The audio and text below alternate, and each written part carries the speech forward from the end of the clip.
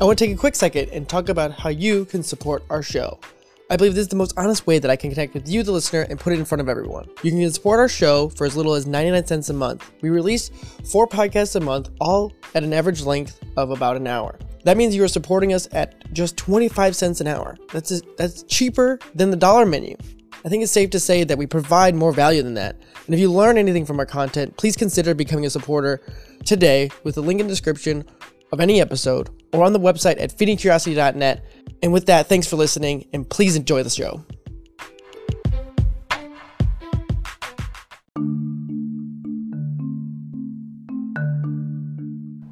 Hello everyone, and welcome to another episode of Feeding Curiosity. I'm your host, Eric Wenzel, as always, and Feeding Curiosity is all about having conversations and figuring out how people are orienting themselves in their lives. What are the things they think about, struggles they're going through, and just the processes they use to go through and navigate the world, basically.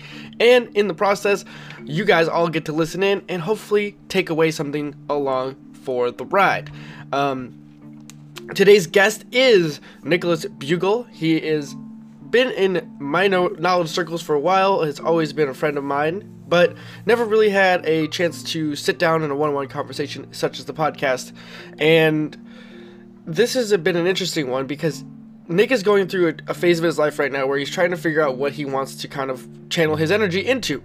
And so by doing that, he's putting himself into situations where he's not inherently comfortable all the time, and he's always trying to expand his boundaries.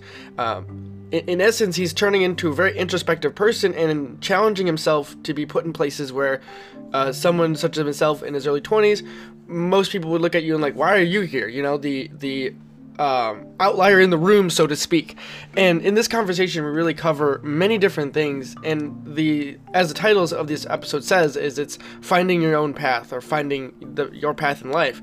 And I could have said like finding your passion or something like that, but I decided not to go with that because it's not about passion in this sense, because he's just trying to do a whole bunch of different things and seeing which one sticks or which one resonates with him the most.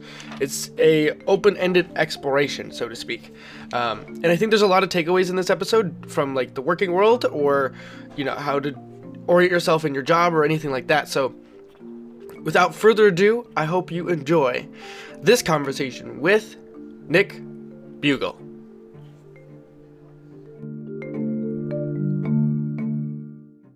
And we were talking for probably like the last 20 minutes since we were recording, and I think, like, as always, I like to start with just a little bio of yourself. Like, how do you self-describe yourself with what you do or, like, your interests? I am professionally a graphic designer. I work in office supplies. It's not a blast, but it's a really interesting field to grow in and make mundane stuff look interesting. Right. And interest-wise, I don't really have any concrete interests in life right now. I'm kind of at a turn point. Yeah, you kind of are a little crossroads. Like, we were talking last week and stuff with kind of like where you want to take your life direction-wise, kind of going forward. I've kind of abandoned the punk rock train for, you know, less apathetic and self-loathing and self-deprecating music. I've started trying to expose myself to more positive content, and it's truly had like a really big impact on my mood. Oh, really? But yeah, it really has.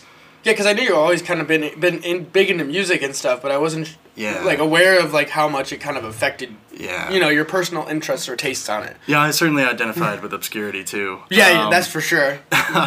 You always had your own unique music taste, and we could try talking about music and that kind of stuff for hours and hours. I could talk about that for forever. But yeah, no, I've again just kind of been on the hunt now for just different. Just stuff I haven't done, stuff that, you know, I wake up every day and you kind of think like, all right, you have this like codependent reputation essentially is like, you know, the way people view you, and I've had a lot of people be like, oh, that's not something I assume that you would do.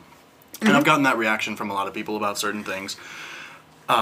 Whether it's like music that would come up on my iPod in the car or an activity I said I was coming from. Yeah. But, you know, that's not for anyone but myself to kind of gauge. Yeah.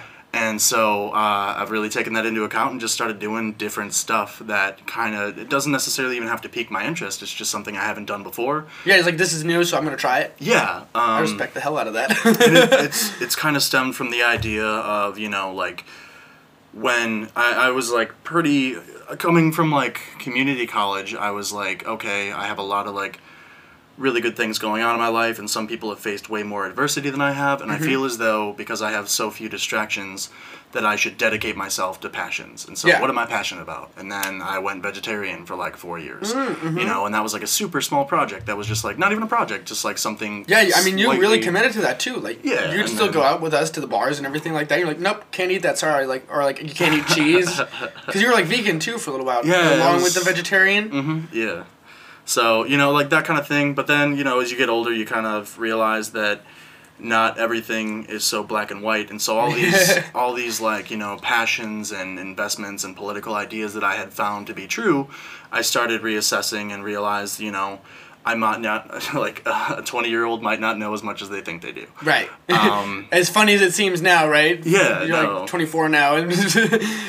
But yeah, no, so I'm just, again, like, I'm out there trying to learn a lot of different stuff, and I think it's one of those things, like, you know, once I abandoned that idea that I, like, have to have these sentiments, and especially being a little more judgmental of other people's ideas, and a little quick to attack in certain scenarios, I started realizing that, like, especially through relationships, whether it be, like, close friendships or romantic relationships, you walk away with a different understanding of something you potentially never knew. Right. And it could really be anything, whether it's a movie you never thought you'd watch or music you never thought you'd listen to, but it's so different to experience it on your own and hear something on the radio. For instance, if we just apply this to music, you hear something on the radio and you're just like, wow, I didn't enjoy that song. Or you like don't even listen to the whole thing because you haven't given it a chance.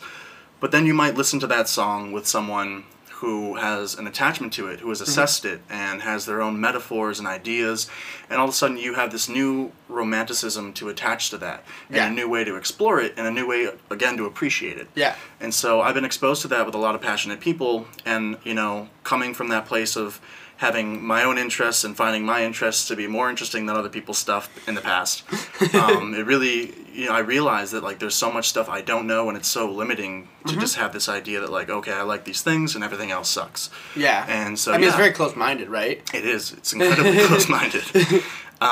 So, yeah, there's just, again, like, trying to do stuff and experience it in my own right, you know, instead of kind of, like, finding people to be my tour guide, which is what I've done in the past quite a bit. And, like, living through someone else, kind of? Essentially, yeah. You know, like, especially, like, dating-wise, I've always dated people I admire, and a lot comes out of those relationships, and it's obviously not just like, okay, I appreciate this about you, and that's why we're dating, but there's always, like, some interesting facet that I have no exposure to previously that is a really big driving force for me.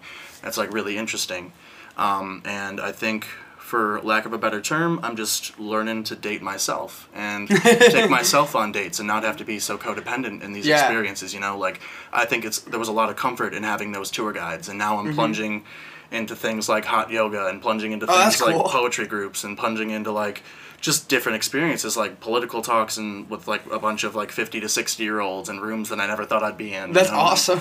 Yeah, it's just different, and it's cool to do different stuff. Yeah, I mean, it's kind of cool to hear that, like, that you're just kind of going out in the world and doing stuff, because it's, you know, it's really similar to what this podcast has done for me, where I'm, like, able to meet people and, like, have conversations with people, even though, you know, half of it is, like, close friends like you and, you know, everyone else we know, right? And to just hear the stories that you're, like, able to draw connections of things deeper on different levels because you're able to experience different things from other perspectives, that's, like, what podcasting has done for me.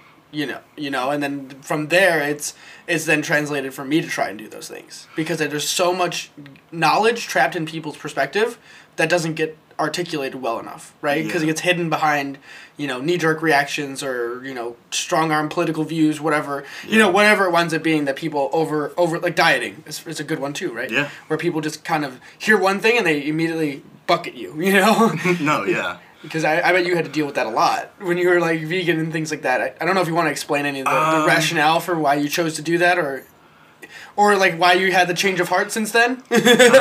Change of heart was more health-wise, a little bit, and I think stress-wise as well. I had done it for a while, and it was a cinch. It was, like, no complication to pursuing that type of dietary thing. Super easy change. A lot of people are always like, oh, I could never do that, and, like, I also now have, like, tons of friends who shat on me for that or were like, this is so complicated. And now a lot of people are like, oh yeah, I'm vegetarian now. And I'm like, oh, I'm not anymore. But it was a little more just, you know, I had always been surrounded by people that were vegetarian. It was something I looked up to. And for once I was like, why not just do something I look up to? But stopping the vegetarian stuff, it was kind of dumb. I was at a party and there was like no other food but hot dogs, and so I just the first thing I ate, the first meat in 4 years was a hot dog, which was followed up by White Castle. So that was a grand introduction back to meat. But you're introduced to the best of the best. Yeah, no. But there's more to it. You know, right, there was like some health issues. I wasn't, in terms of dealing with stress, I was a stress eater. Okay. And stress eating as a vegetarian can actually be a lot harder on the body depending on what you're taking in. Really? Like, you know, if you're eating. Yeah, and I'm not gonna get super into that, but like, yeah, no, it was a little bit health-wise stuff, and I was having some health issues with that in the long run, and so it was just kind of like a little bit easier, and it has been nice to go out to restaurants and not either pay too much for salad greens or you know, have nothing on the menu for me. It's been nice with that. Yeah, where you're just kind of always. That's one of the things I always say to people is like, whenever you pick a diet, you got to be really conscious about like, you know, just being able to live with it. Yeah. Because if you're picking a diet, especially one that's like vegetarian or vegan, on the more extreme end of the spectrum, is you're limiting, you know, probably somewhere around 70% of your food choices then, you know, if you're lucky. Yeah. So you kind of have to live with that. And those people who do that, I don't say it's not possible, but, you know, you still got to be able to enjoy food every once in a while. I can't even recall what walked us down the vegetarian stuff. I just brought it up as because it's like change of heart, because like a lot of people get married to the ideas and they use it as their idealism, you know. They put it in their like bio, right, you know, vegan or food warrior or whatever they call it. Oh, that's right. Yeah, so you would mention like how that could potentially put me like in a box. You know, buckets, someone's like, basically. okay, I do think that was a bigger thing for me, was like, you know, obviously I was hanging around everyone I was around normally. I would get vegetarian jokes, and they had found out at some point because they had gone out with me. Right. And noticed I wasn't eating meat. Right. But, you know, for a lot of the people that knew me and didn't hang out with me as regularly or were just, you know, acquaintances, that was never something they really found out, because that's it wasn't my identity, you know? Yeah. I'm not the kind of guy that walks into a room. I'm the kind of guy that walks into a room and says a lot about himself. I used to be, at least. We used to call you the hipster. I remember that one. No, for real, yeah. And, lovingly, of course. Yes. But yeah, no, it's just not one of those things I ever felt that I needed to talk about. I understanding too that there was a little bit of stigma there, but it wasn't anything that like boosted my ego that I needed to brag about either. You know, it was my own change for me. It wasn't anything outward. Yeah, it was a personal choice. It wasn't something that it wasn't part of your identity. It's just like, I want to try to do this, so I'm doing this. Period. Like it wasn't. It's like, to me, it's no different than someone deciding they're going to work out. Yeah. You know, like you don't broadcast it to the world. You don't, or it's not necessary to. People do it anyways. Yeah. I actually just saw a post on Instagram. It was like an Onion like headline post. It was like, breaking news: man doesn't post his workout today despite breaking a PR. I was dying because I saw that. Because I mean that's like what Instagram is all about now. It feels like is just constantly someone bragging about their PR they broke or something like that. Yeah. And I mean, I'm totally guilty of it too. So I'm not saying I'm above it in any respect, but it's just so funny to like kind of think about like, you know, doing something for your own sake, right? And that's kind of like what your whole thing is, right? Yeah, essentially recently, yeah. I have in the past, again, a lot of my behavior might have been determined by a reputation that I had understood from feedback from other people. Yeah. Or, again, codependence. But yeah, no, what was you just jogged my memory on something and I lost it. You'll probably come back to it, but like, kind of what I was like. What surprised me too is like you're kind of having this self-reflection type thing. It's almost like borderline meditative, where you're trying to where you're like searching for yourself, you know, like searching your soul in some ways. And it's interesting that you're kind of doing this without having. I don't know if I'm reading into too much, but you're just doing it for your own sake. But it's like I don't know how it triggers. Like, was it gradual, or was there like a big moment where this happened? I think over the years, it wasn't until after I was done with college, like the whole college experience, whether it was at Harper or Illinois State, I was always pretty much always working 2 jobs. That's true. I forgot you were always working. Yeah, and it was like, it wasn't ever a great balance. And so at the same time, too, I'm a massive extrovert, and I love expending energy. Or at least, like, I'm a little calmer nowadays, but, like, in the past, I really liked expending energy in any direction. And, of course, school and work aren't quite as invigorating as the normal extrovert. Well, because it's routinized. You're always doing the same things, interacting with the same people, where you like to be around environments, people, like, experiences, or I guess vibes, for lack of a technical term. No, yeah, that's definitely it. Like an energized environment, I guess you'd kind of call it. Absolutely. I love that. And I find, time that isn't being... I found time that wasn't being engaged socially or productively to be a waste. And, I had quite a bit of time on my... I didn't have a lot of time on my hands. Right. That was weird. And so, because of that lack of free time, I was like, oh, man, I gotta be doing something, too. Yeah. And it was just like you just needed an outlet more so. Yeah. And then college ended, and things changed, and I still kept up the 2-job lifestyle, and there was just, like, a lot of other stuff going on in my life. But I realized I guess, again, a circle back to, like, again, codependence. Yeah. And I graduated college, and I stayed around my college town. I loved living there. Yeah, I remember you were there for almost a year, right? Or maybe it was, like, a half a year. I think probably only, like, 4 months. Oh, really? It felt longer, because I remember, like, we would, like, we knew you were done, but you weren't, like, home. So we were like, "Where's Bugle?" Like, because you were like always around, even though you were in school, all the way down SIU, right? ISU, yeah. ISU, okay, yeah. So like you're like there, but it was like almost like you were home at least once a month. Yeah, it was regularly. Whether it was like a friend's birthday I couldn't miss, or like a family event or something, it was like probably about once a month. I wasn't the best about communicating back home, but I would always try to stop by and like... like whenever we were doing something, because the way we communicate via Facebook is just anyone who's available is just, you get a message on there and, you just coordinate through the bat signal, so to speak. Essentially, yeah. I'm so appreciative of that group, too. Oh, because, me too. I remember at one point I was friends with a group of people, and this one guy had come home from college and was, like, annoyed with everybody because they weren't there. They weren't at his disposal to hang out. He was like, I'm home for the first time in forever. Why aren't you there for me? Yeah. And he hadn't communicated that he was going to be home. He just expected to be home and everyone would drop their stuff. Yeah, and everyone drops everything. Yeah. And I, having learned that, I was like, all right, I'm going to be, forward. And, like if I'm going to go back to ISU, like, instead of texting, like, 20 to 30 people, there have been times where I'll just, like, make a Facebook status and say, like, hey, I'll be back in town tonight. And sure enough, I'll wind up with some texts and see some people that I wouldn't have thought to see, just because it's kind of a...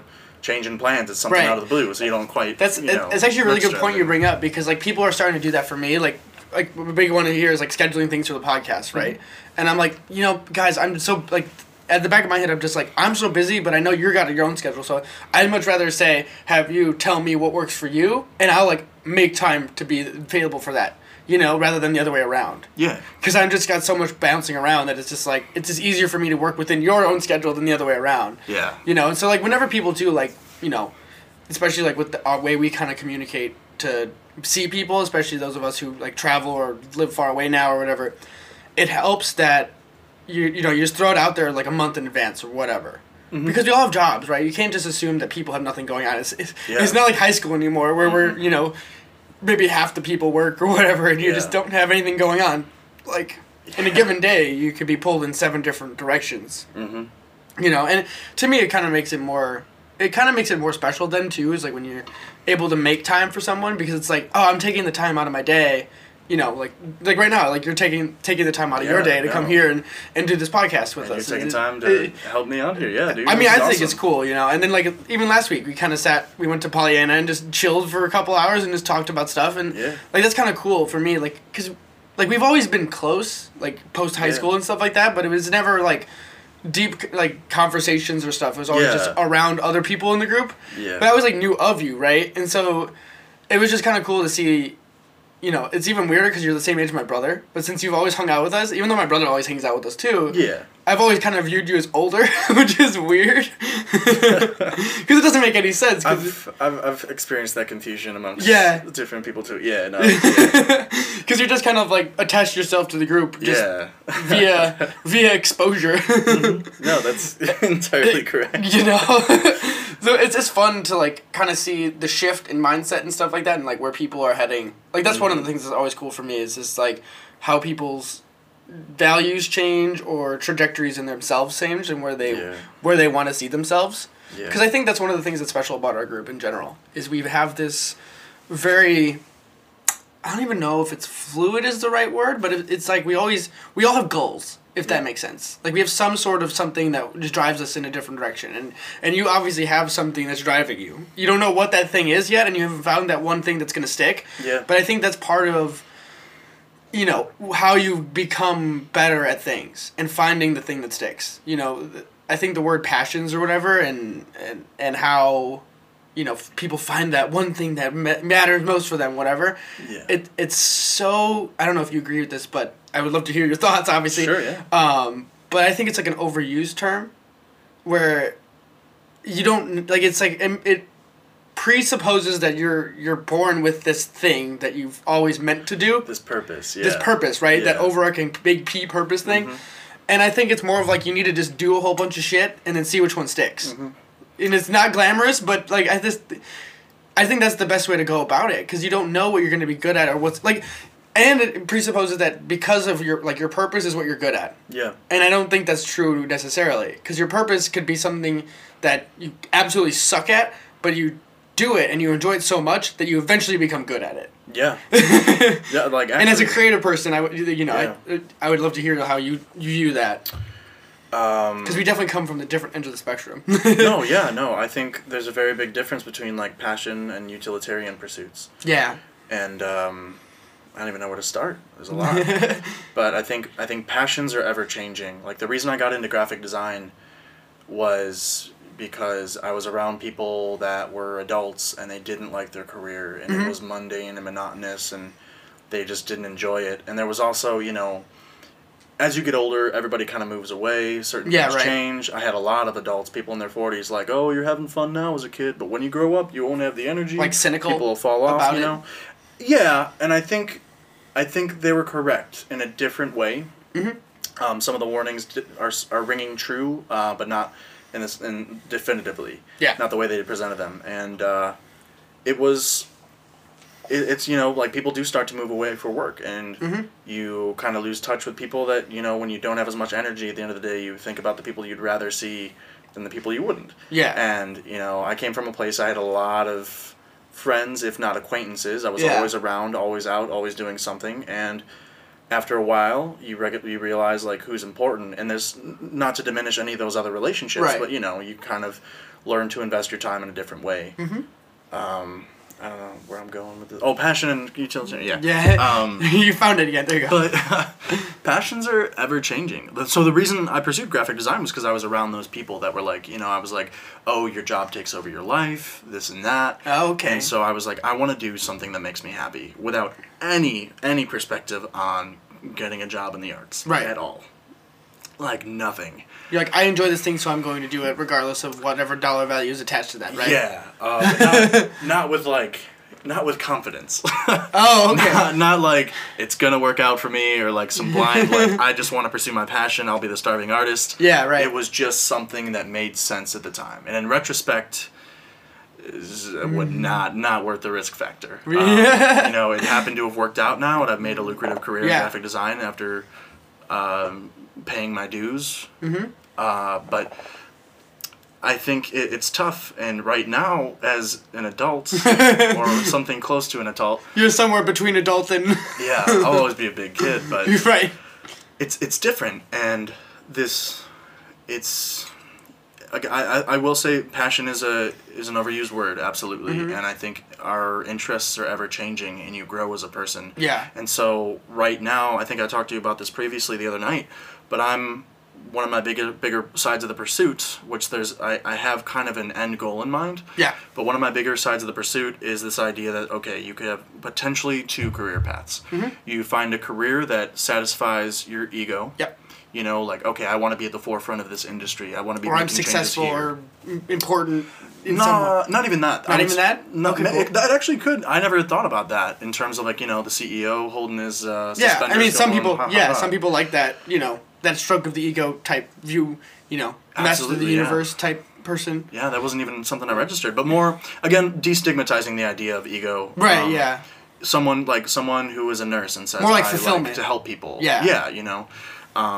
There's doctors out there that like it for the money, and then there's doctors out there that like it for the stability, and then there's doctors out there that like helping people. Yeah. And they the like altruistic version of it. Yeah, you know. So more altruistic ego attachment. Yeah, I see. But so with that, I'll get into that in a sec. Yeah, but, go ahead.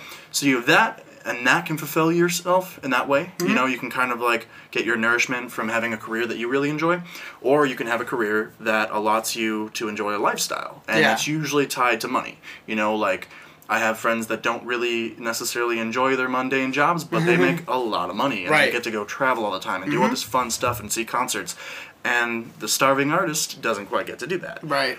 And so with that, obviously the ideal is somewhere down the middle. You know, a career that you have passion behind and makes you the money to go do whatever you want. A career with a bunch of vacation days and all this kind of stuff, and you genuinely feel appreciated, and they have omelet bars and all that. Right. And there's a balance somewhere in there. But with that, so with that, fulfilling your ego or your own interests in terms of altruistic ideas, for a lot of those careers, someone can always do that. Yes. There's probably always going to be a nurse to fill those shoes, or someone in any kind of profession. There's always going to be a social worker, and those people that want to be at the forefront, they're doing it all for them. You can destigmatize that, you know, but it's their interest. That's why they're there. That's why they're in that career. Yeah, they it's created something they that wanted position, to pursue. kind of. Yeah. And so, in terms of that, trying to detach that, you know, knowing that someone's always going to be in those careers, where does the difference come in and impact? Yeah, it's kind of like asking, like, what do I bring to this? That's my and special touch. Yeah, no, absolutely. And with that special touch tends to be regarded as innovative. Right. And to me, the thing that I find most innovative is people who are able to draw parallels. Mm-hmm. And that's another big reason why I'm trying to expose myself to as much as I possibly can. Yeah. Is because the more you know, I think it's kind of dumb when people like crap all over the idea of a jack of all trades. Someone who's got like, the more you know, the better. Like, for real. You're preaching the choir over here, because this is my whole thing. Was that Captain Planet? Knowledge is half the battle? Yeah. But my dad used to tell me when I was really little, knowledge is power. Mm-hmm. Legitimately. Mm-hmm. And then, you know, I was probably like 10 or something when he would tell me that. I was like, that sounds stupid. You know, because you're just like, that, like, duh. I mean, when you're the cool kid, the whimsical stuff is, like, lame, you know? Yeah, right. But I mean, I definitely wasn't the cool kid, but, you know. When you're trying to be cool, I guess. I was definitely As you look around my basement, there's literally, like, it's cool today's standards, but 15 years ago, it was definitely not cool. I mean, I grew up a major dork, so right, I mean, I'm there with you. Yeah, but. I mean, most of our friend group understands it, but a lot of people from the peer group did not. But so I think it's not necessarily a passion project. I think you can, you know, spin it like, oh, my passion is this and my passion is that, and it's affecting I feel like in this people way. label it. Yeah, and I don't think labeling is a bad thing. I think, you know, like, you don't even know a language. When you go learn a new language, you don't know, you can learn a lot, but you start to learn words that have no application in English because it's really attached to that culture. Or when you go look at a culture and they have a bunch of words for the same thing, you understand the importance of that. Labeling is important, but it's also can be limiting. There's a balance for everything. Like now, me saying, here's this kind of career and this kind of career, it's black and white for a reason. There's always gray in absolutely every subject. But to approach it a little more systematically and have a different, you know, process instead of this chaotic mass of ideas, just kind of narrow it down and expand from there. Yeah. And I've done that with a lot of stuff. I totally agree. Yeah. No, which is like the opposite of graphic design, where it's like, here's 5,000 ideas, whittle it down, 5,000 new ideas based on that, whittle it down, and like you just keep going until you hit that perfect answer on your own bias. Yeah, like whatever feels right for you kind of thing. Mm-hmm. Yeah, the creative process is such an interesting thing, right? Like, I don't know if you have more to add on, like, the creative process and stuff, because it's like, you know, along with that synthesis thing with ideas, or just anything, it's like synthesizing anything is, to me, like, a lot of people see, like, a track of things, like, one simple path, right, where it's like, well, this is like, I'm in the, like, sociology bucket right now, or the math bucket right now, or the science, like, bucket, right? Again, to the labeling thing before. But the way I always like viewed school, like early on and things like that, before I started doing all this stuff, is it was like, what could I learn in like sociology or whatever class I had taking for gen ed that everyone thought was stupid, and how could I pull some bit from that that's going to make me a better engineer that no one else is going to be able to do, because they were sitting in class and they're like, well, this is fucking stupid. I don't need to know how to work with people, right? Or understand how psychologically we function, right? Whatever, for whatever reason, you know. And I would sit in class and I would just do that and think, I'm like, oh, okay, I could, like, I would just pull something out of it for some reason. It would just make it more interesting for me. And like going from there is kind of like how, you know, creative process, where I think we always start from somewhere, regardless of where our ideas come from. They're based around someone else's before us. And finding your own voice, you know, in the creative sense, right? I don't know if you have any way of like proving that for yourself, because we all develop our own style to some degree once you spend 4 years as a graphic design major, so now you work with your own stuff, so you definitely have your own tool set, right? I do. I certainly have my comfort zone. Yeah. And that's in illustration. Okay. Typography is something that's still to this day I'm working on. And with graphic design, I pursued it because I'd been drawing since I was a kid, and I had all these like ego boosters. It was like, oh, you're going to get into the drawing class for the older kids, or oh, you won an award for this as a kid. And I had plenty of people in the field say, like, you know, you're going to get to college and you're going to think you're big in your britches, and you're going to learn real quick that you are not number one. And sure enough, I did. Yeah. Community college, it was a little bit of a slap in the face, and then I got to ISU, and it was really, like, not only were my peers much better than me, but on top of that, the professors were a lot more blunt. And I think one of the biggest things that challenged me was one of my professors who openly had a talk with the class and was like, you know, you don't know what it's like in the field. One of the best designers I've ever seen is struggling to find a job right now. Wow. And I think there's a little bit there in terms of, like, you know, you have these professors guiding you through and watching you grow, and they want to see you be receptive. And a lot of good companies want to see you be receptive too. Like, there's like the story of someone that went to go work for Disney, and in the interview, their portfolio wasn't that great. Yeah. But they had, like, I think 5 to 8 pieces that were relatively strong, and the second that the Disney interviewers went to go critique them, they kind of pulled out a pen and paper and started writing stuff down, and they were like, what are you doing? And she was like, well, I'm taking notes to improve my work. Like, if this is your feedback, it's going to be this stuff. And right then and there, they were like, okay, she's, like, receptive enough to really become a great designer. Yeah. And that's what they want to see. But at the same time, there's growth outside of that echo chamber in education, you know? Yeah. And there's a lot of bias there, too, and you need to expose yourself to different stuff. And I don't know this for fact, but I think I saw some of the better designers not quite pursuing, like, internships or anything on campus. And, like, I actually can't take any credit for the first thing I did at ISU. I ran into an old friend in the hallways and was, like, half asleep on my way to Spanish. And she was like, hey, I didn't know you went here. And I was like, I didn't know you went here. And we just started a conversation, and she was like, are you involved at all? And I said, no. So she told me to go apply for this thing, and I was like, all right, I'll just do it.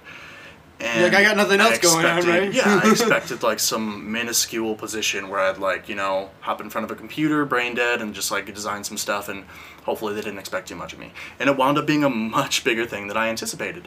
And from there, cool. it was like, you know, my first kind of resume builder. And so I just started hopping from position to position and did some freelance work, and it was really cool.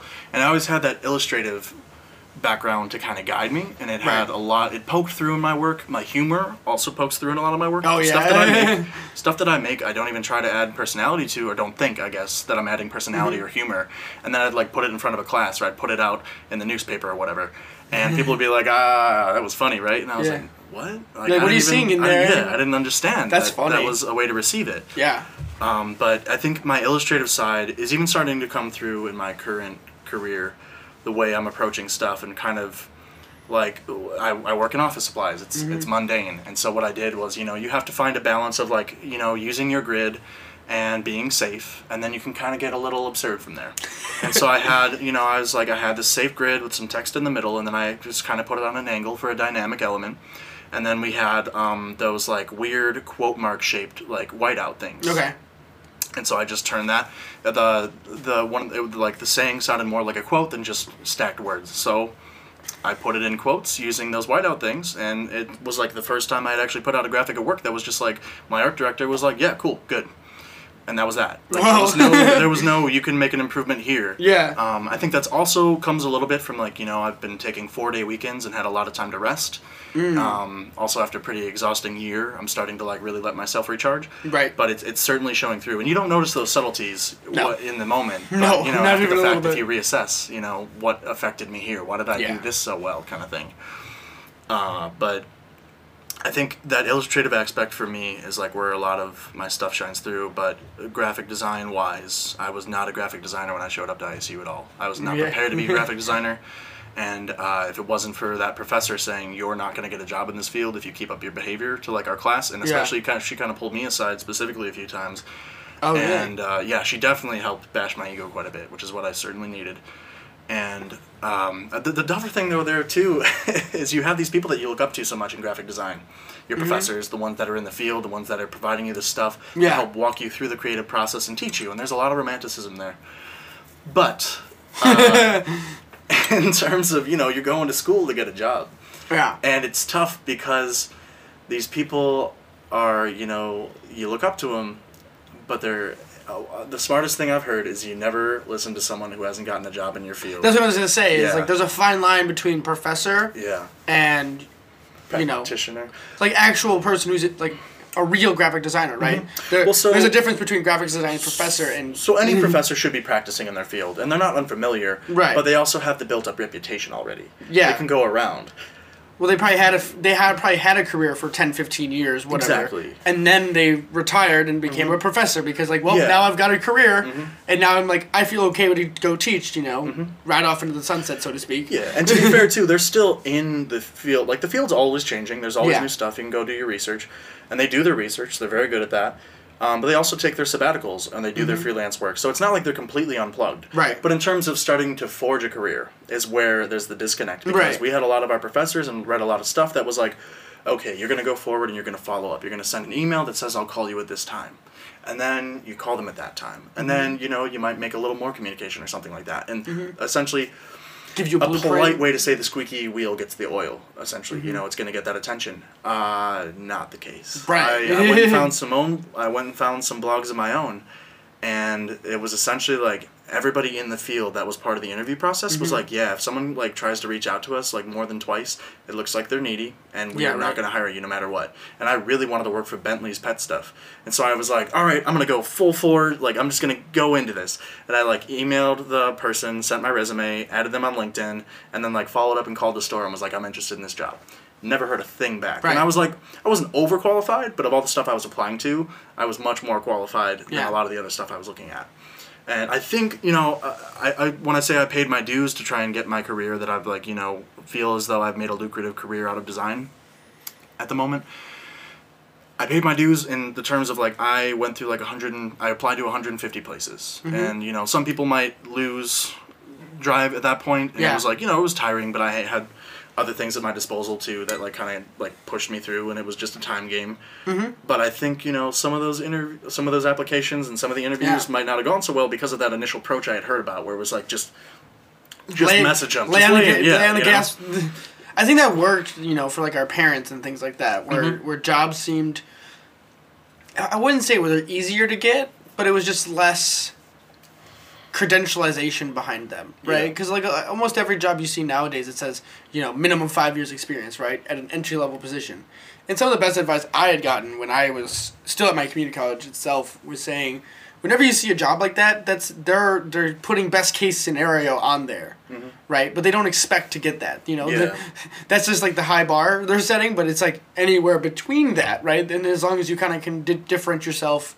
And I think for a job like you got, right, like where yes, it's technical, but you can make a portfolio, right? Yeah. So you can prove your skill. Yeah. And it's kind of subjective still at that point, right? So sometimes you'll get people who love your work, and other times you get people who hate your work. Yeah. Whereas like in my field where it's quite technical, they don't know how much you know or how, apt you are at what you do until you start doing it, right?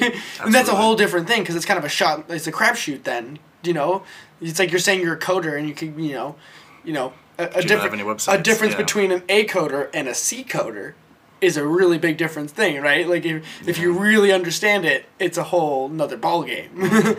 Yeah. So I find that really interesting, and as a person who's a rudimentary graphic designer at this point, where I kind of have my formula kind of down to something, and it's functional. I would say collectively, from the stuff I've seen from you, you've certainly found a voice in graphic design. Yeah. You have a consistent graphic style that I definitely have my own style. I gravitate to certain colors, that's for sure. It's more than that, but yeah. Yeah, there's definitely more than that, but I have my own niche that I've kind of developed in my own way. And it's just from just doing it, which is so weird for me. Like, my whole, foray into visual arts, I guess you'd call it, and just kind of realizing that creativity doesn't have a label, because I grew up always thinking creativity was to be a creative in quotes was artistic, it was like any of the art classes or photography or anything like that, and I was like, well, I'm good at math and science and stuff, that's not creative. So I kind of just said, meh, I'm not that kind of person. And since I started doing all of my own avenues of stuff, I'm realizing hey, creativity doesn't have boundaries. It's kind of again going to your idea with the synthesizing stuff, and that's what's really cool for me is just because you don't fit into the normal buckets of creative doesn't mean you aren't, and giving people more tools to see that. Absolutely, yeah. I think there's also been a shift in the acceptance of weird, and I think weird has a direct correlation with a creative in a sense. But I think it's also, as we get older, too, it's a little more of what it is. Yeah. But it's a lot. Everything's a lot. So my question, one other question that came up when you were talking is some of the stuff, with the Disney artist, was do you read at all? No. No? I'm terrible at reading. It surprised me, because when you were explaining that story, it reminded me of a book called Creativity Inc., which is a look inside Pixar and how Pixar runs itself. Can I crack a beer? Yeah, you can. Okay. Yeah, don't worry about it. It's happened. Too loud. No. People are used to it at this point. If they're not, if not, they will be. Cool. Because almost every podcast there's a beer sound opening at most point. But yeah, I was just thinking of a book that you probably enjoy called Creativity Inc., and it's basically looking inside Pixar and how Pixar runs itself, which is interesting. Which basically tries to foster as much creativity within its walls and give people as much lateral thinking as possible. That's interesting. And I personally haven't read the book, but I've been exposed to the concepts inside the book offhandedly through other books and Bookception and things like that I think you'd probably really enjoy that book. Interesting. I actually one of the few guys that got into the only person from the ISU Art Hall of Fame that was a graphic designer was this guy they had come in and talk when they did his induction or whatever. And he talked up Disney so hard, and I don't want to get too in-depth. I'm trying not reference people that I know. Yeah. But I have heard different things about the Disney experience. Right. And it's a little... again, I don't have my own first-hand experience. You don't have a dog in the race. Yeah, no. And I'm not working for Disney anytime soon. But I've heard that it's not quite as liberal as you might think. I've heard it's a limiting kind of place.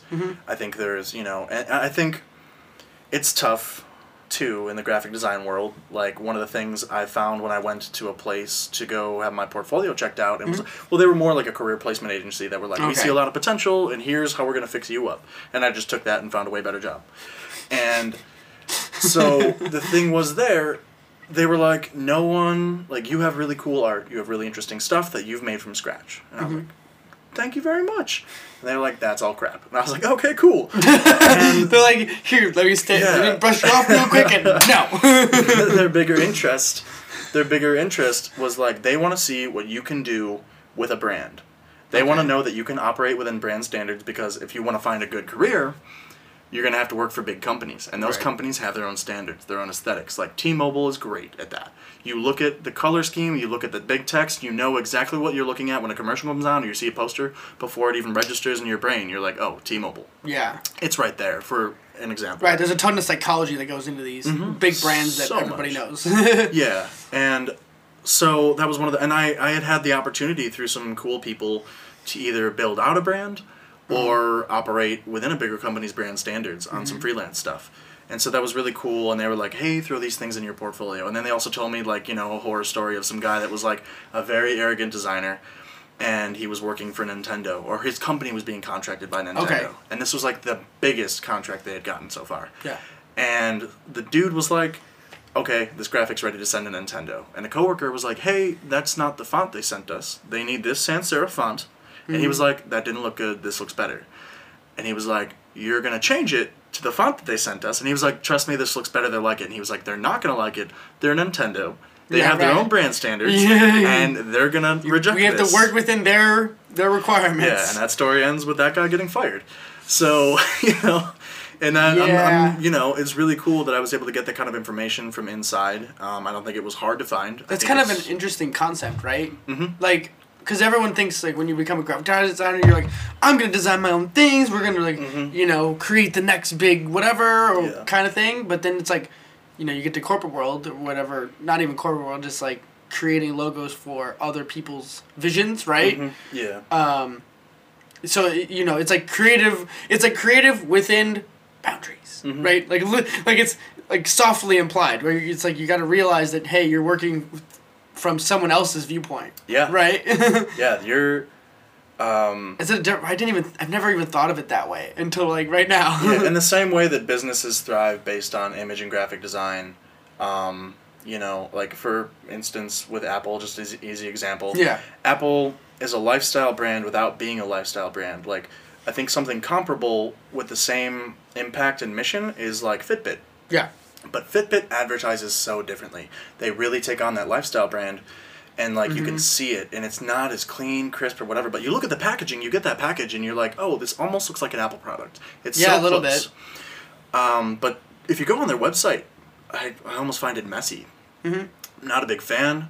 And then you have Apple, and Apple branches out a little creatively sometimes, but they have this clean, crisp thing where they make you understand how it can affect your life, but it's really about the product. Yeah. And they have housed that idea, and it's just they have an aesthetic, like a very much aesthetically pleasing, like everything is like rounded edges and bevels and, But where would that aesthetic be, and where would the money be in that industry to advertise that aesthetic if it didn't exist, if you didn't have a quality product? Right. And there's so many products out there. I mean, Tesla's like one of those things. It's kind of like is as much as a product of engineering as it is of visually pleasing. Right? Yeah. Because they've really mastered that presentation of it, right? Mm-hmm. Like, because almost everyone, I have an Apple phone, wherever the heck I put it. And it's got it's a very distinctive shape and silhouette and all that stuff, right? And when you see their commercials, right? Like, now that the newest phone is out, they have those fancy commercials with, like, the crazy background on it or whatever, and it's always, they really know how... it's less marketing about what it is than, like, what it represents to, like, me and you, right? Like, or to the consumer. Yeah. And that's an interesting thing, right? Yeah. Because I think more so, and you probably really enjoy this, there's a documentary that was recommended on another podcast that I listened to. It's called The Century of Self. And it's a pretty old documentary. I want to say in the 90s it came out. It's on YouTube. You can just Google it. It's 4 parts. But basically it looks at... the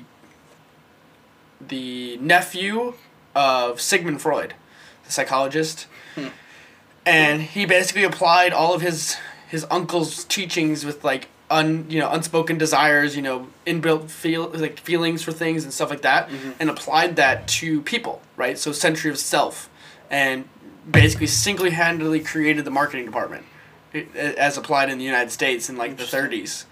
And it kind of looks at how all of that shaped the United States and how we market things and how the entire world is now run off of that viewpoint. Yeah. Where what we buy and the things we use is an outward representation of who you are. Yeah. Right? And if I can see the weird this, like, backlash of how consumerism has defined our lives. Right. It's come full circle. It's so crazy. Like, I was watching. I'm not done with it yet, but I'm like halfway through, like, of the 4-hour total thing, and it's like I'm like watching this stuff. I'm like, whoa. Yeah. Because you see it, and, like, part of me too is like, because the other part of this too is that same idea was applied in Nazism.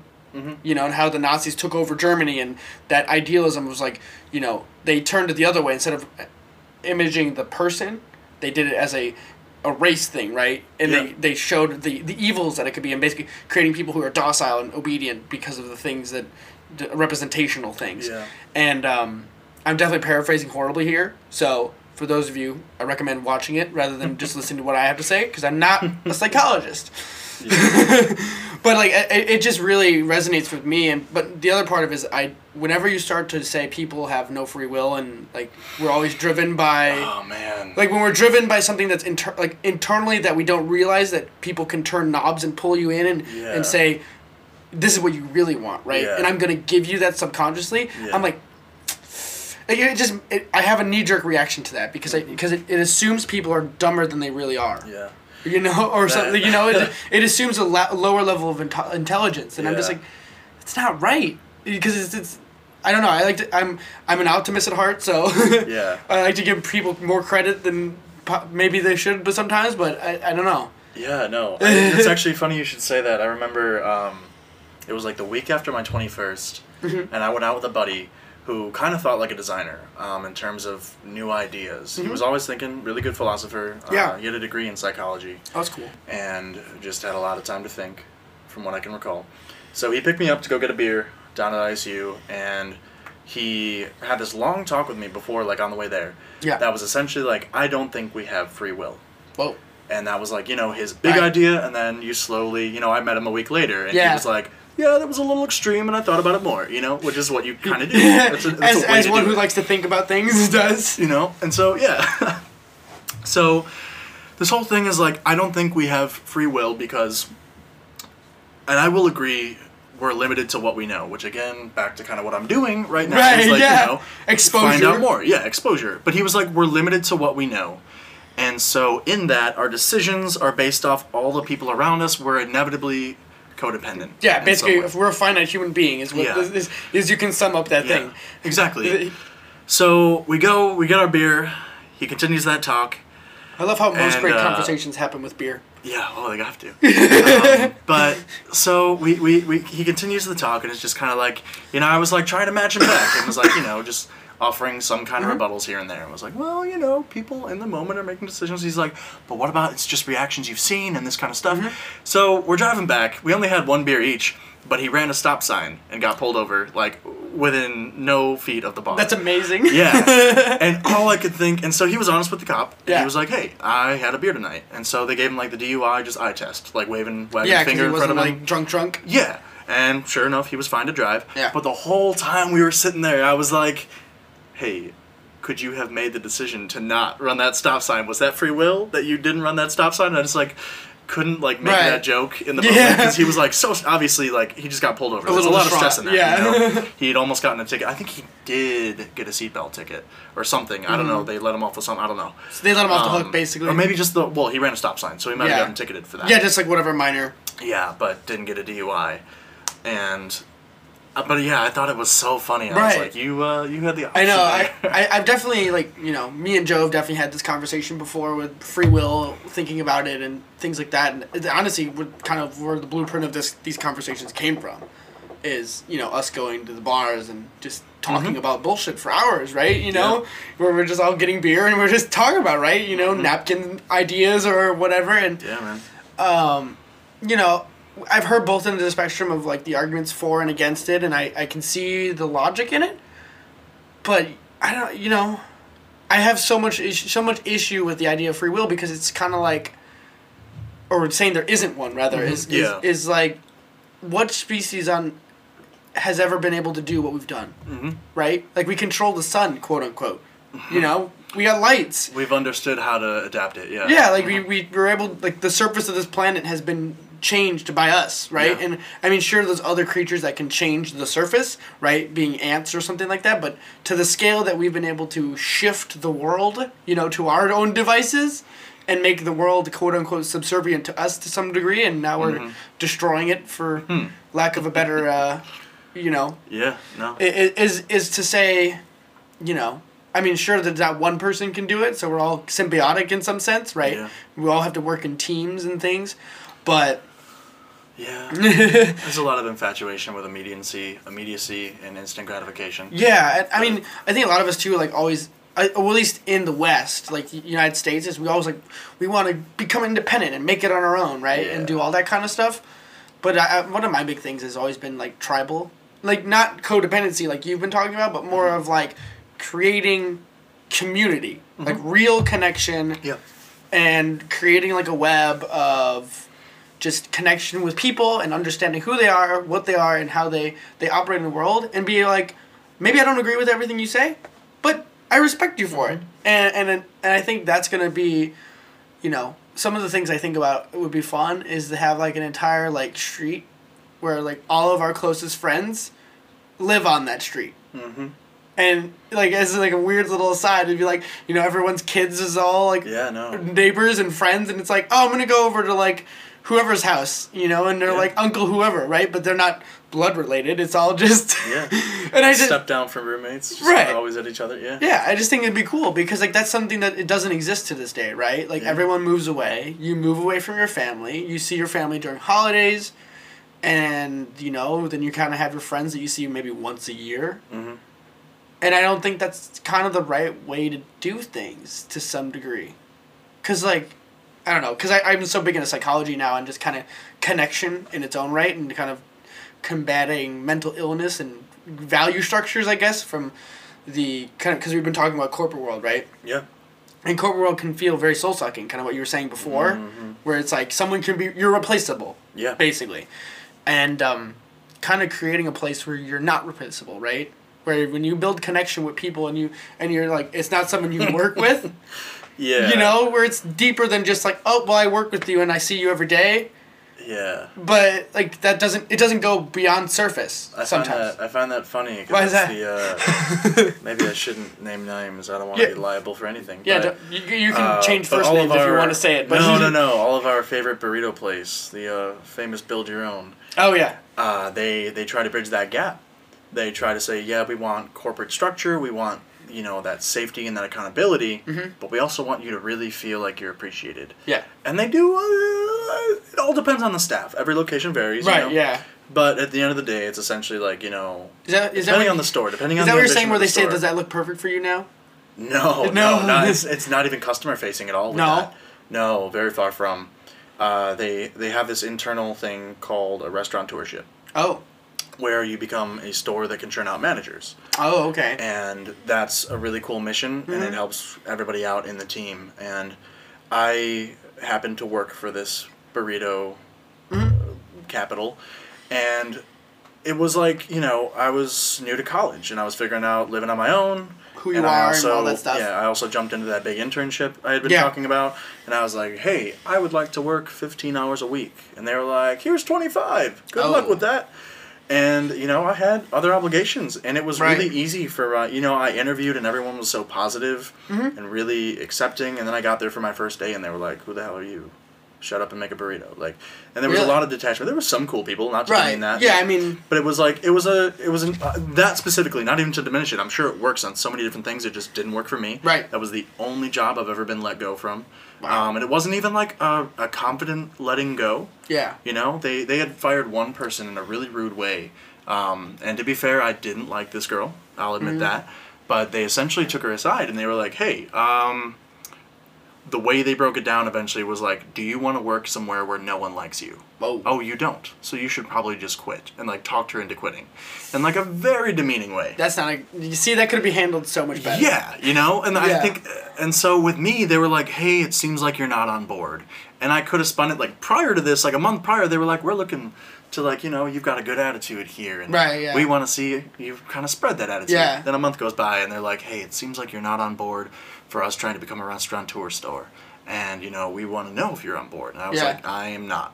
Straight up said it. I was like, nah, that's not my deal. I'm checked out. You're like, I'm a student. I got other priorities. And he's like, yeah. And he even said that. He's like, you got other priorities and yada yada. And walked me through firing myself. And it was like, it was just still cold, Yeah.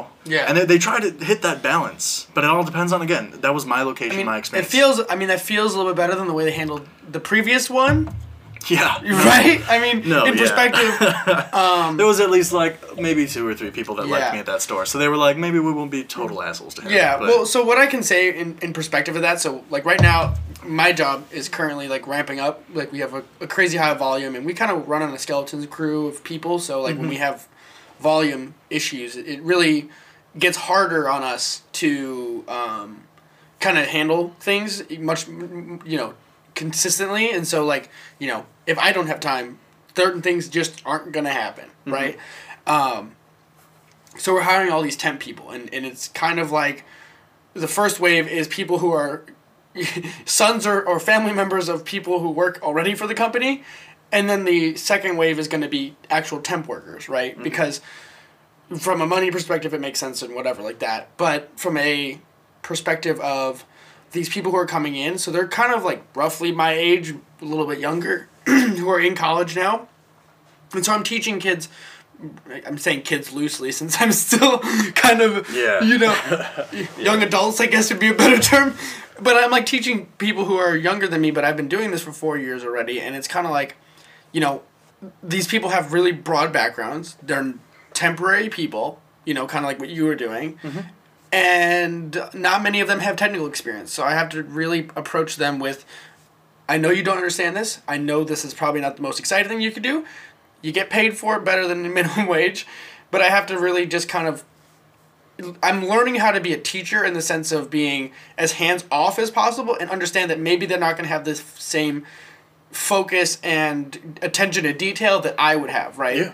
Because, I'm dealing it, I'm kind of working with things up here. It sounds like that's a little more of the balance of, like, grunt work versus, a little more in-depth. Right, yeah, because I'm naturally shifting from like, conducting tests to now becoming program manager where I'm teaching people how to do it. And it's a whole lot of upfront work to kind of fast-track people's learning, but also not be, like, too pushing, be like, this is how you need to do everything because I expect this, like I don't want to be that kind of manager, right? But I still want to give you that leeway to be able to understand it and figure it on your own. Yeah. Because if I'm there all the time holding their hand, they're not going to get it, and they're just going to ask me questions constantly.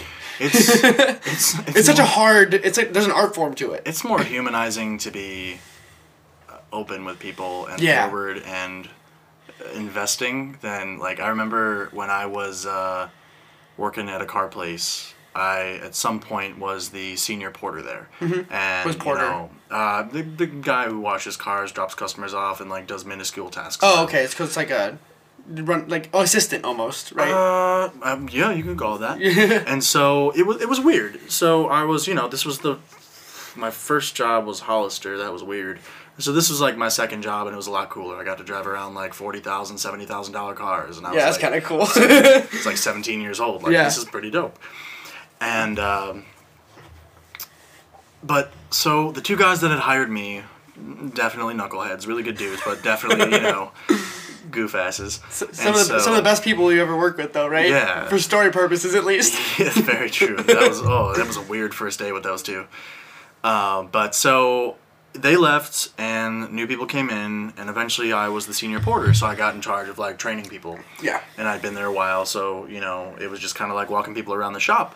And it was a little bit like new people, you kind of have to delegate. And so the person that would have normally been delegating had other stuff to do regularly. Right. And so it would be my job, but I never did. I would just get frustrated, and I'd be like, and like some of the staff members would like, maybe this was just their way of like, helping seem like I was appreciated, but they were like, if I want something done right, I'm going to come to you. Right. Well, the thing is, at a dealership, pretty much everything should be done right. And I would, like, see them radio me 1,000 times over, and I would watch, like, this guy that eventually got hired in his 50s. They almost, like, never called him. Like, never. They never called his radio, like, hey, can you do this? Unless everybody else was totally busy. Right. But also, if it was slow, and I was, like, hanging out with the staff, they would, sure enough, it was an easy task. They'd give him the job. Yeah. It wasn't, like, totally on me. But in the middle of a rush, we'd have, like... a complete, like, 14 cars backing up the drive, a car that needs to be washed, this and that, and some cars that need to be pulled in, and, like, I was the one who knew how to prioritize that, but, and it would stress me out, like, oh, I'm the guy for this and that, but I didn't need to be the guy. Right. I let myself take on that role, it was, like, I could have been like, hey, you, but I didn't trust them, and it was dumb, and I would just get frustrated and stress myself out, and do the job right, when I could have... better taught them, and I didn't learn that until later on. But I mean, one of the big things that like I've learned, so it's like weird for me to kind of even think about this in any sense now because, a lot of the podcasts I started listening to prior to all this was like entrepreneur people, basically like people who started their own companies, and then how they hire people, how they manage people, how they, do all that kind of like optimization work, I guess you kind of call it on the surface. Yeah. And it was kind of like, some people, they want to be like that, where they like, well, they're not going to do it the right way, so I'm just going to do it myself. Mm-hmm. And so what they would say is basically, you have to give people the okay to say, unless it's up to this problem, like set the high watermark, everything below, figure it out, right? Do that kind of stuff. And so that's kind of like where I'm at right now with my current position and stuff like that, to try and figure out where that is going to be. Because like the more times I get stopped and asked questions or whatever, it just makes it that much harder, right? Because then you stress yourself out, you do all those extra things, and you wind up error correcting way more than you should.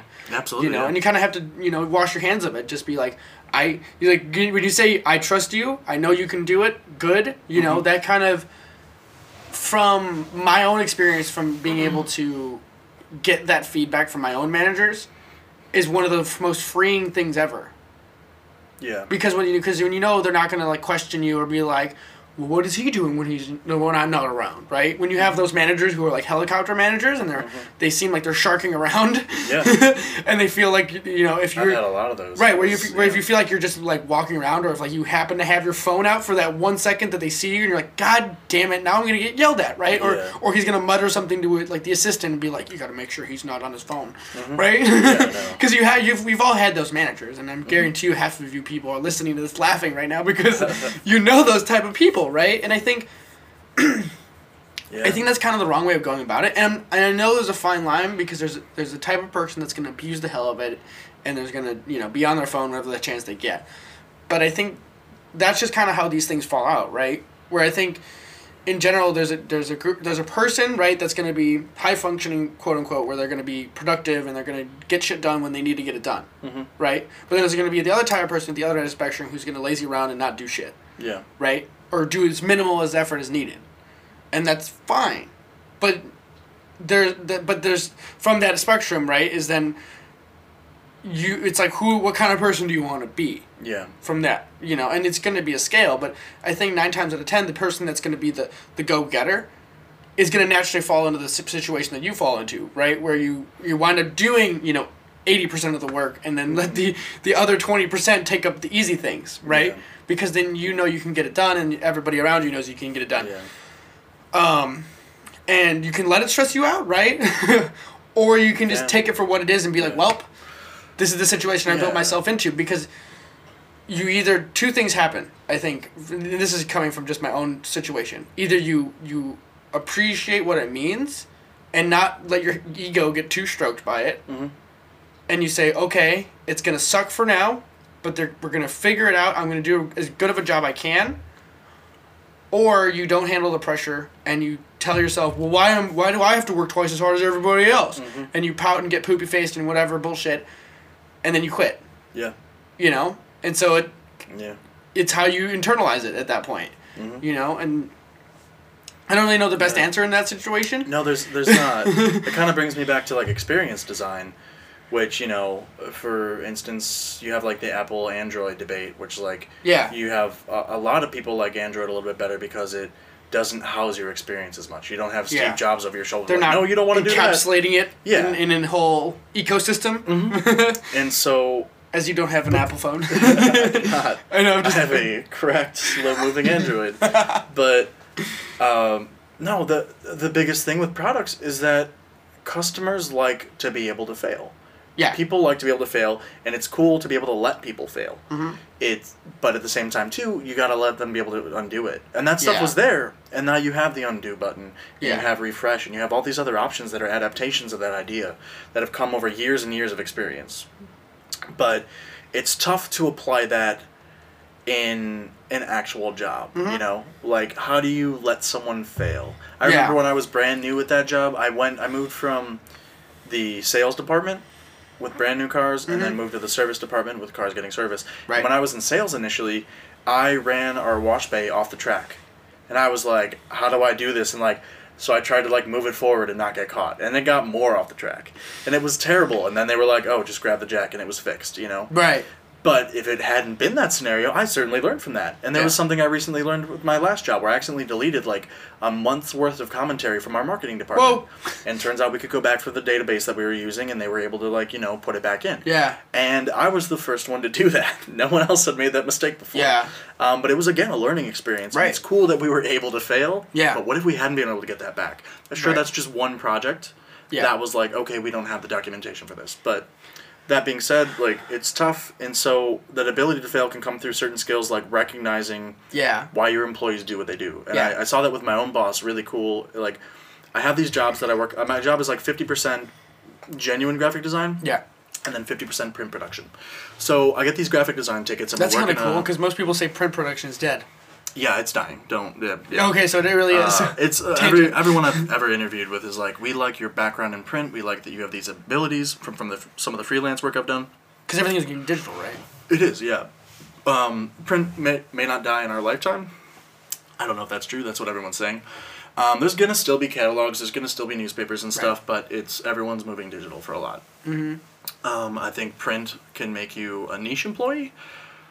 But if there's a lot of people who can do print, you might be limiting yourself too. And you never want to diminish the idea of, like, digital is where you should be focused. Yeah. Sorry for the tangent. No, you're good. No, you're good, man. No, that's true. I just, for instance, with that, though, like, I remember every interview I went to, the first 3, I was like, people would be like, do you not have anything, like, on a tablet? Do you not have a PowerPoint? And I was like, no, should I? And they were like, your whole portfolio's in print? And I was like, yeah, I printed it out. And, like, I mean, that's how they do it in school still. Yeah, exactly. That's how people are taught. But some of the schools don't do that. And they were like, this is so refreshing. Everyone we've had, like, they show up with, like, a USB, and if it's a conference room that doesn't have, like, a TV or something, they can't do anything. Wow. They just got to, or they have, like, a tablet with them, and it's just like, look at my tablet.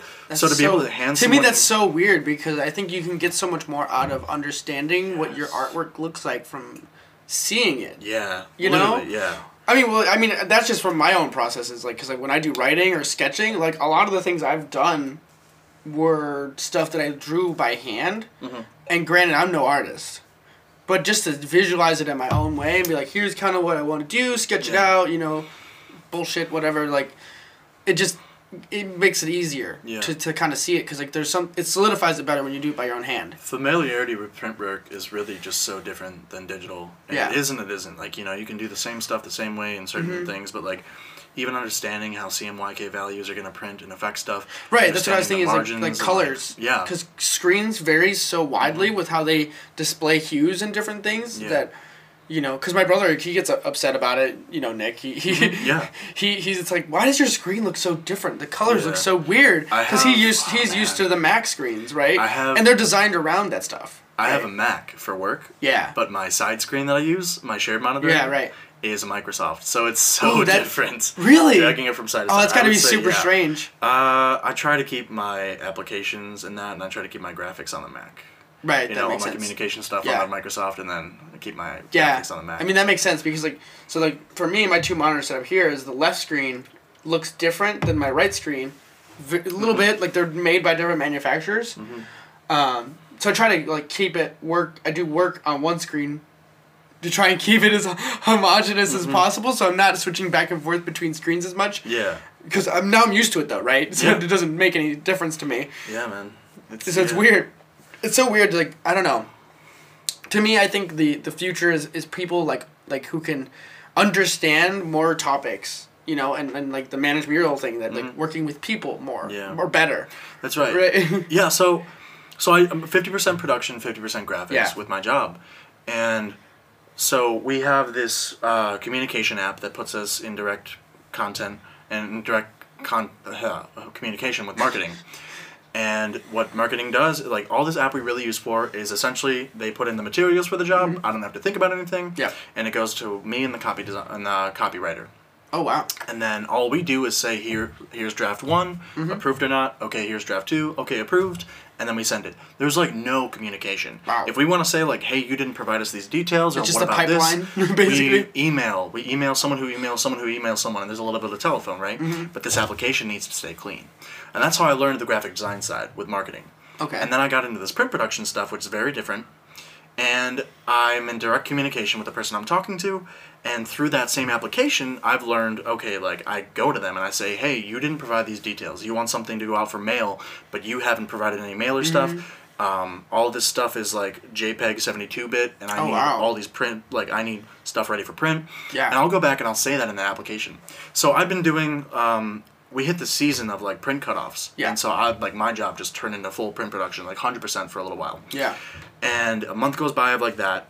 Didn't touch graphic design for a while, and my first graphic from the marketing department was from the head of marketing, provided me the materials. And I was like, hey, so-and-so, and just went, like, the head of marketing, I'm starting to, like, shoot him messages directly in this application that for marketing has to say clean.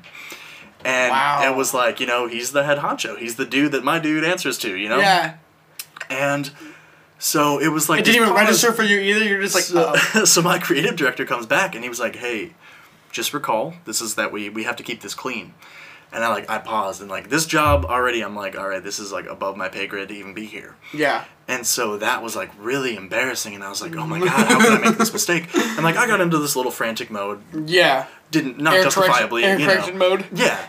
And before I could even register why I had made that mistake, he came back, and he was like, just bridge that gap. He was like, I understand that this is how you communicate with ad services, but remember, marketing needs to stay clean. And it was just so simple, you know, and he hasn't been hands-on with any of this, like, production stuff. Yeah, because he's a manager, right? Yeah, he hasn't seen any of the communication or how, you know, and, like, my manager in-house, because he's across the country, my manager in-house is, like, they communicate across this project that I do print production stuff, because it's kind of changing up. We're, like, being innovative with it. That's kind of cool. And so she'll communicate the innovations we have, and he'll learn a little bit here and there, but he's never seen my direct stuff. He's not plugged into that. Right. So for him to, like, take that in a snap instant and be like, this is why he's doing this. Yeah, because you're kind of like that hybrid employee where you're, like, working 50-50. Exactly. That's interesting. I was, like, super impressed, and I was like, just that application of understanding, like, here. Instead of just being like, what the hell is this guy doing? Especially, he could have just taken you as the new guy who's not paying attention. And exactly. Just like, that's how I took it. I was like, exactly. Oh, no. I think it's, to me, the weird thing about that differentiation to someone from the outside is why does one department use that software so differently than the other? Because my viewpoint as like a systems, optimizer is, I think it makes more sense that there's less hoop jumping in the sense where you can put comments and say, we need more information like you do for the print production side of things, like error correction there. Then it for someone who goes through more emailing and processing, and it has to get forwarded. And I think for one thing, the justification for that is that on the marketing side, we use it for all in-house. On the production side, we're working with exterior things, and they're still playing telephone, but it starts in a different way. And so I'm the one that starts a game of telephone instead of like me going to someone to start it for me. Right. Thing, yeah. I get to be my own leader in that regard. Not leader, but like I take a little more action and I have more say because I've also done it way more. And I'm just like, okay, before we even get started, here's everything that's wrong and why I can't move forward. But yeah. That was just a curiosity thing for me because I just think that's an interesting way of doing it because it's like, when you have to deal with so many different systems or screens and you're like, oh, I can't say things here even though I can, and then take it out and do it in a different window, you lose, that crosstalk context. People would be like, wait, what is he talking about here? But you can just be like, oh, okay, I see exactly what I need to see. It's visual. Here's what I missed or forgot. Yeah. You just drop it right in, and it just kind of, you have a chain of like, I forgot this, I got that, what do I need next? And then you stamp it approved, and it just goes out, and you don't have to worry about it, think about it. Keeps the shuttle pipeline as organized as possible. But that's just how I am. If I were to do process improvements for things. Absolutely. That sounds like kind of the step back, though, too. That approach is a lot more, there's understanding that there's more to anything. Right. And, like, the idea of the problem-solution breakdown where, like, okay, you have this battle, and who lost the battle? This is not my own idea. Right, yeah. But, like, okay, you have a kingdom, and the kingdom has, like, now ended. Why did it end? Because they lost the battle. Well, why did they lose the battle?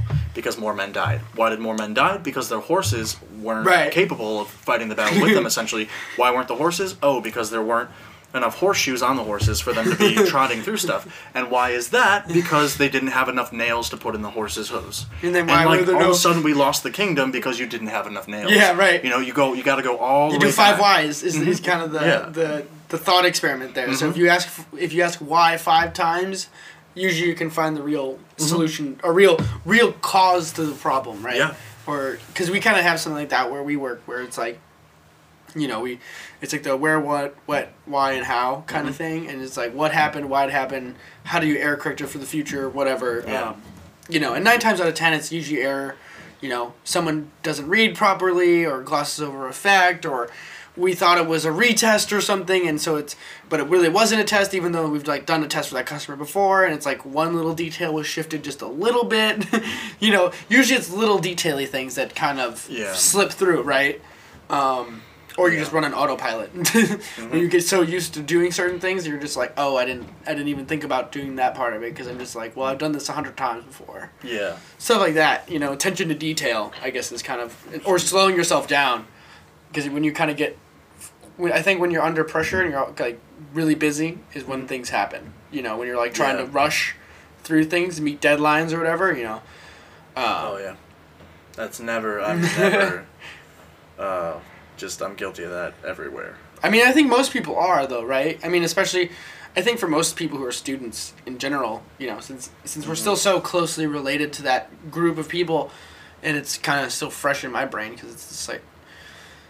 The amount of work you have to do as a student, I don't know. For me, it feels weird because like, as a person who's worked full time, like if I were just a student, I would go be bored so quick because of how much time you're in school, like versus like free time. It's pretty little. Like classroom time versus like how much you actually have to do. Right.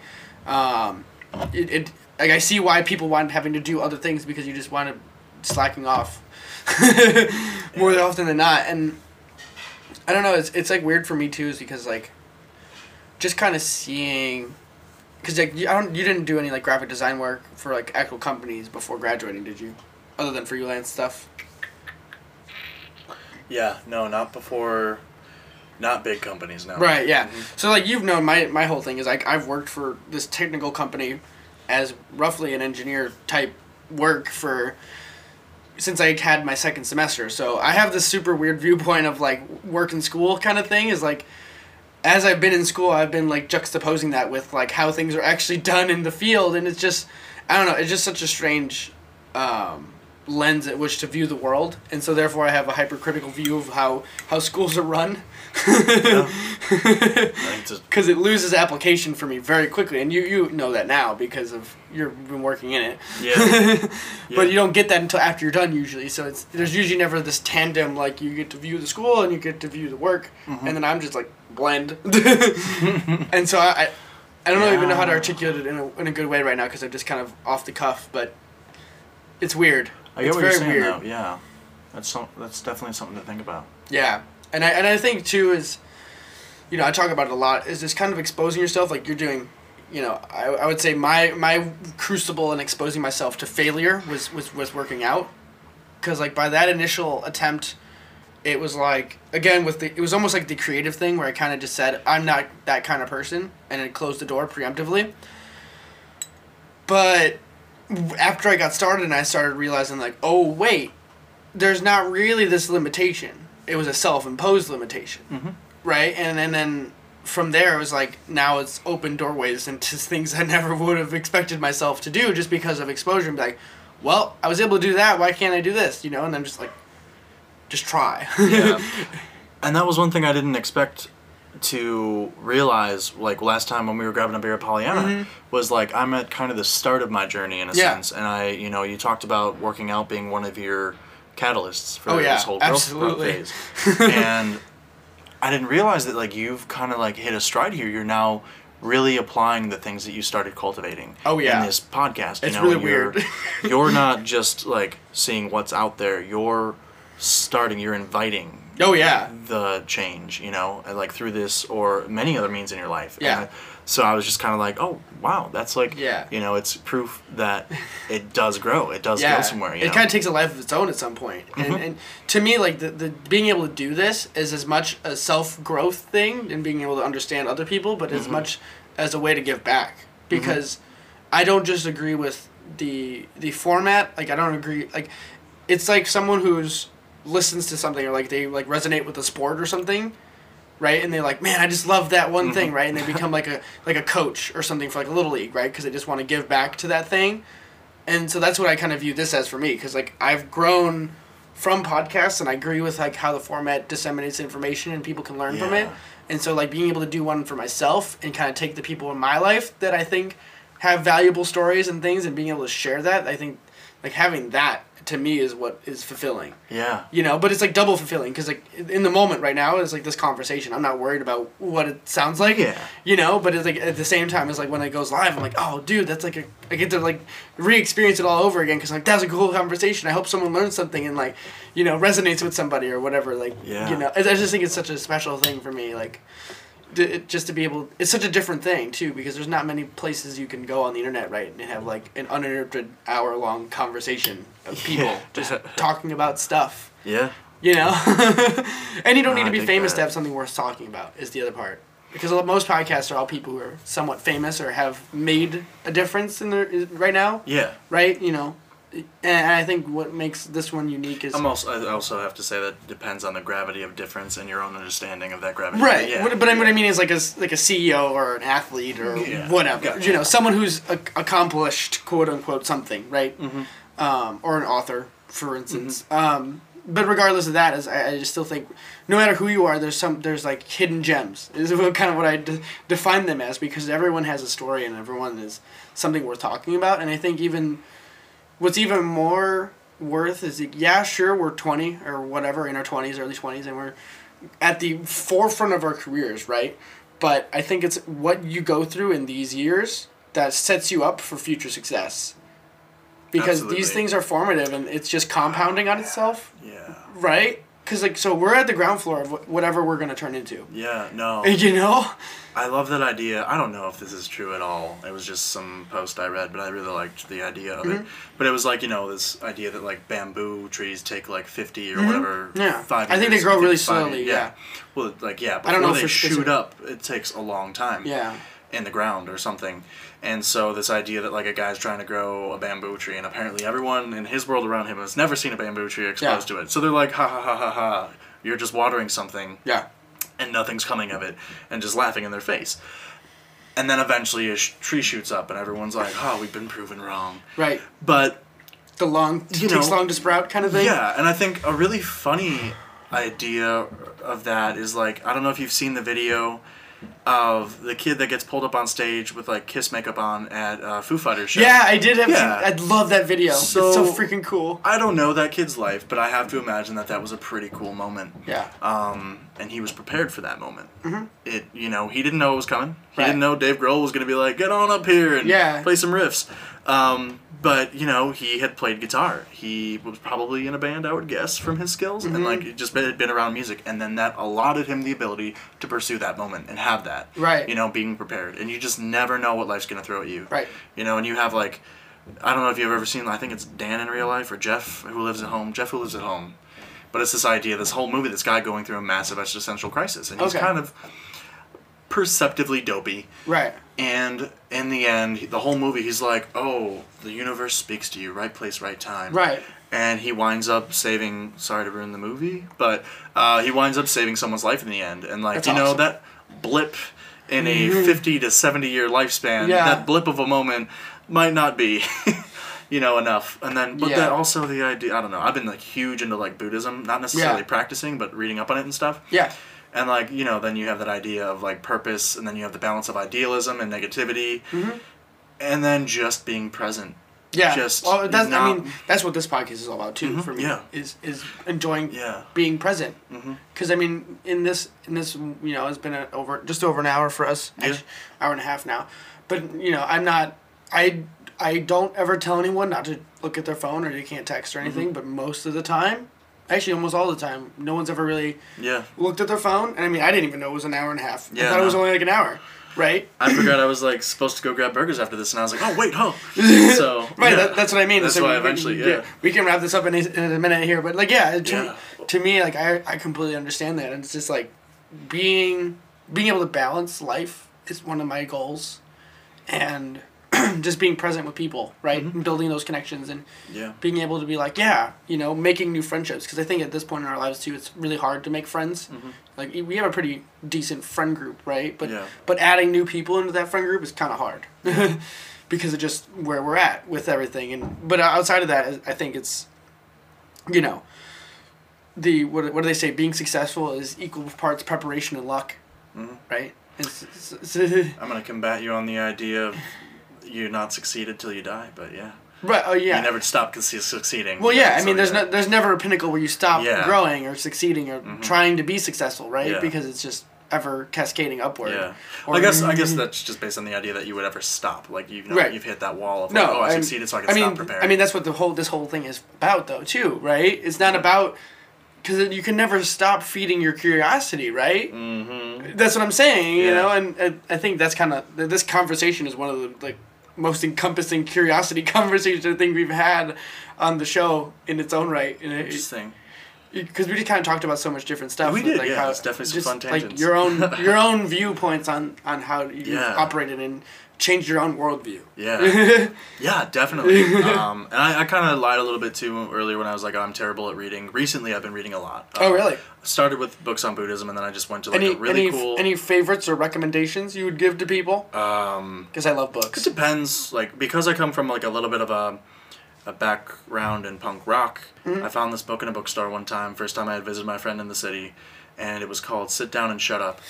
And it's essentially like a book on Buddhism from a punk rocker's point of view. That's cool. I found this book from like the 80s about a women's conference, and it's got a lot of really insightful stuff.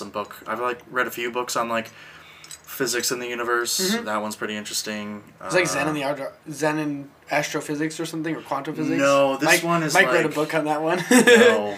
There's also this book called... there's this book I really want to go back and finish. I was like poking around the Morton Arboretum and like it just stood out that's to cool.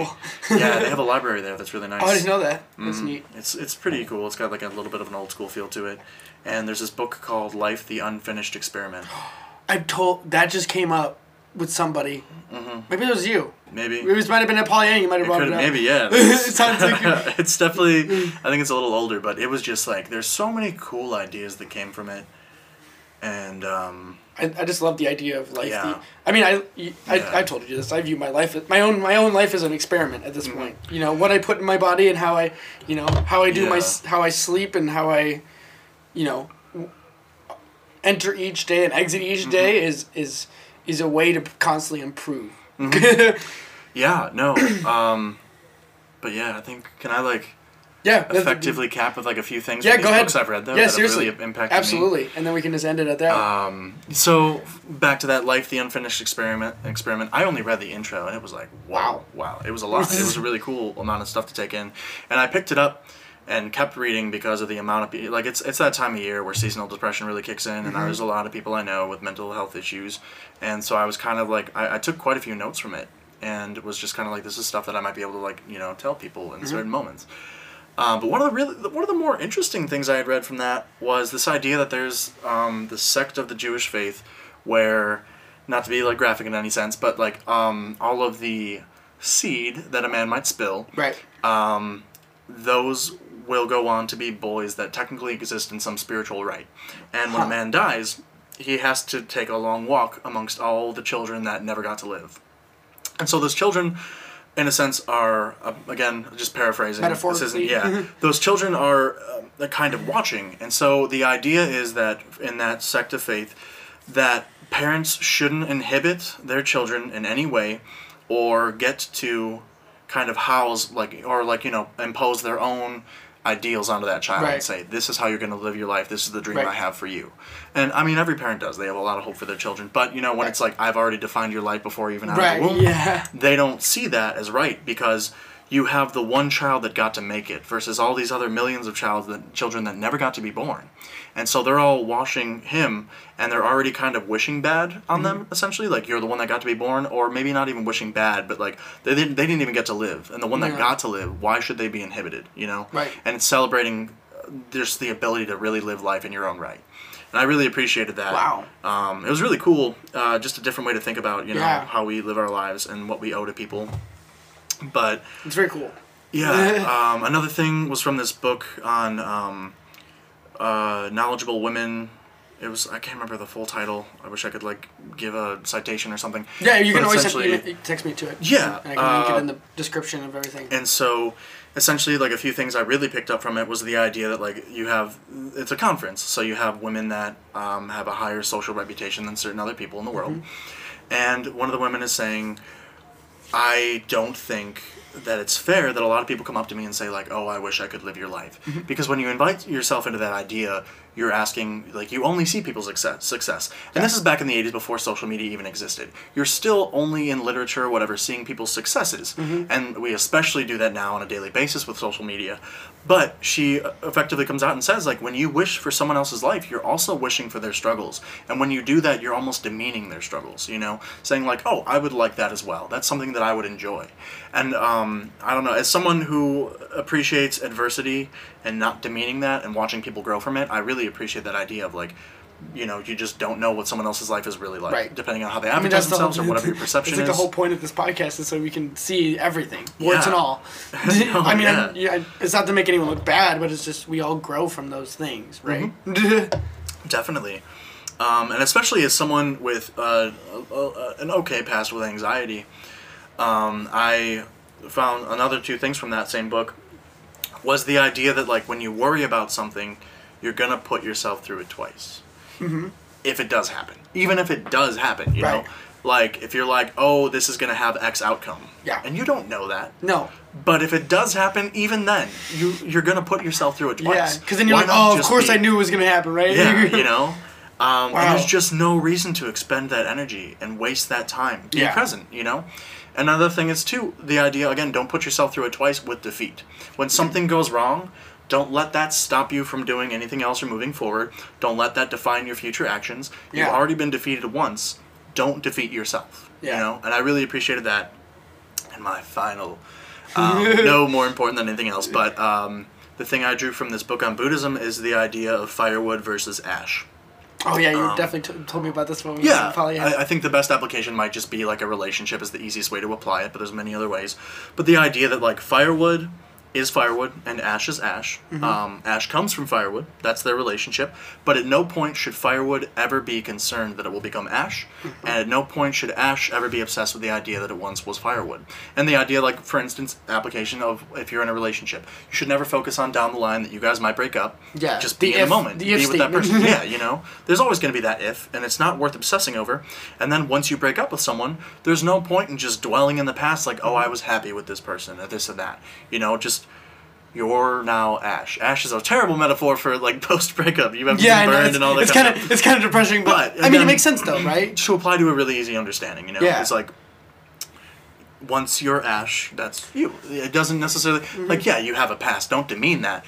But that doesn't define you. It doesn't define you that at one point you were. But, I mean, it's... I actually heard from a separate podcast, it's very similar to that idea, but sometimes it's like you need to make space to grow.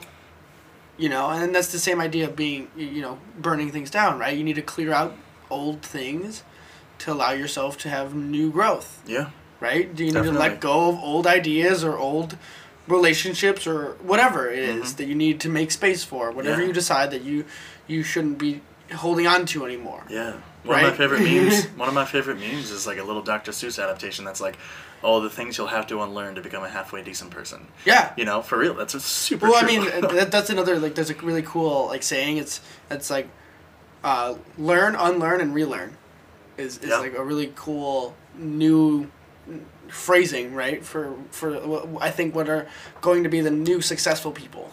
Because you're going to learn something, and then you're going to be like, oh shit, that's outdated and doesn't work anymore. So you have to unlearn it, and now you get to relearn something new. Yeah. Right? And I mean, why not? You know, what do you have to lose? Because you learned it once before, it doesn't mean you can't learn it again. That's huge. That's a big thing I've realized this year, is starting to reassess a lot of stuff that I found inherent. Yeah. One of my biggest thing is I love people that challenge the inherent because I don't. Oh, yeah. And that really ties back into the relationships in my life. And this year, you know, you have people in your life for decades and you just don't think about it. And then you start to kind of reassess, and it can either impress you a lot or it might, you know, bring up some stuff that you had never really realized. And it's really redefined a lot of my relationships. And it's super interesting. Yeah. I mean, it's one of those things. You got to constantly be looking at it, right? Mm-hmm. And assessing where you're at in your own life and kind of where you want to be. And it's not about min-maxing. It's just your own personal compass, you know? And wherever it goes. And I know you got to get out of here. And we could definitely talk for probably another 3 hours about these things. There's some topics. Yeah, it's pretty cool, man. I really enjoyed this. Yeah, I enjoyed it too. Thank you very much. Yeah, I appreciate you coming on. There's always a round 2 whenever you want to. Yeah, down. Cool. Well, everyone, till next time with the podcast. Peace out. Bitch. I'll leave that in there.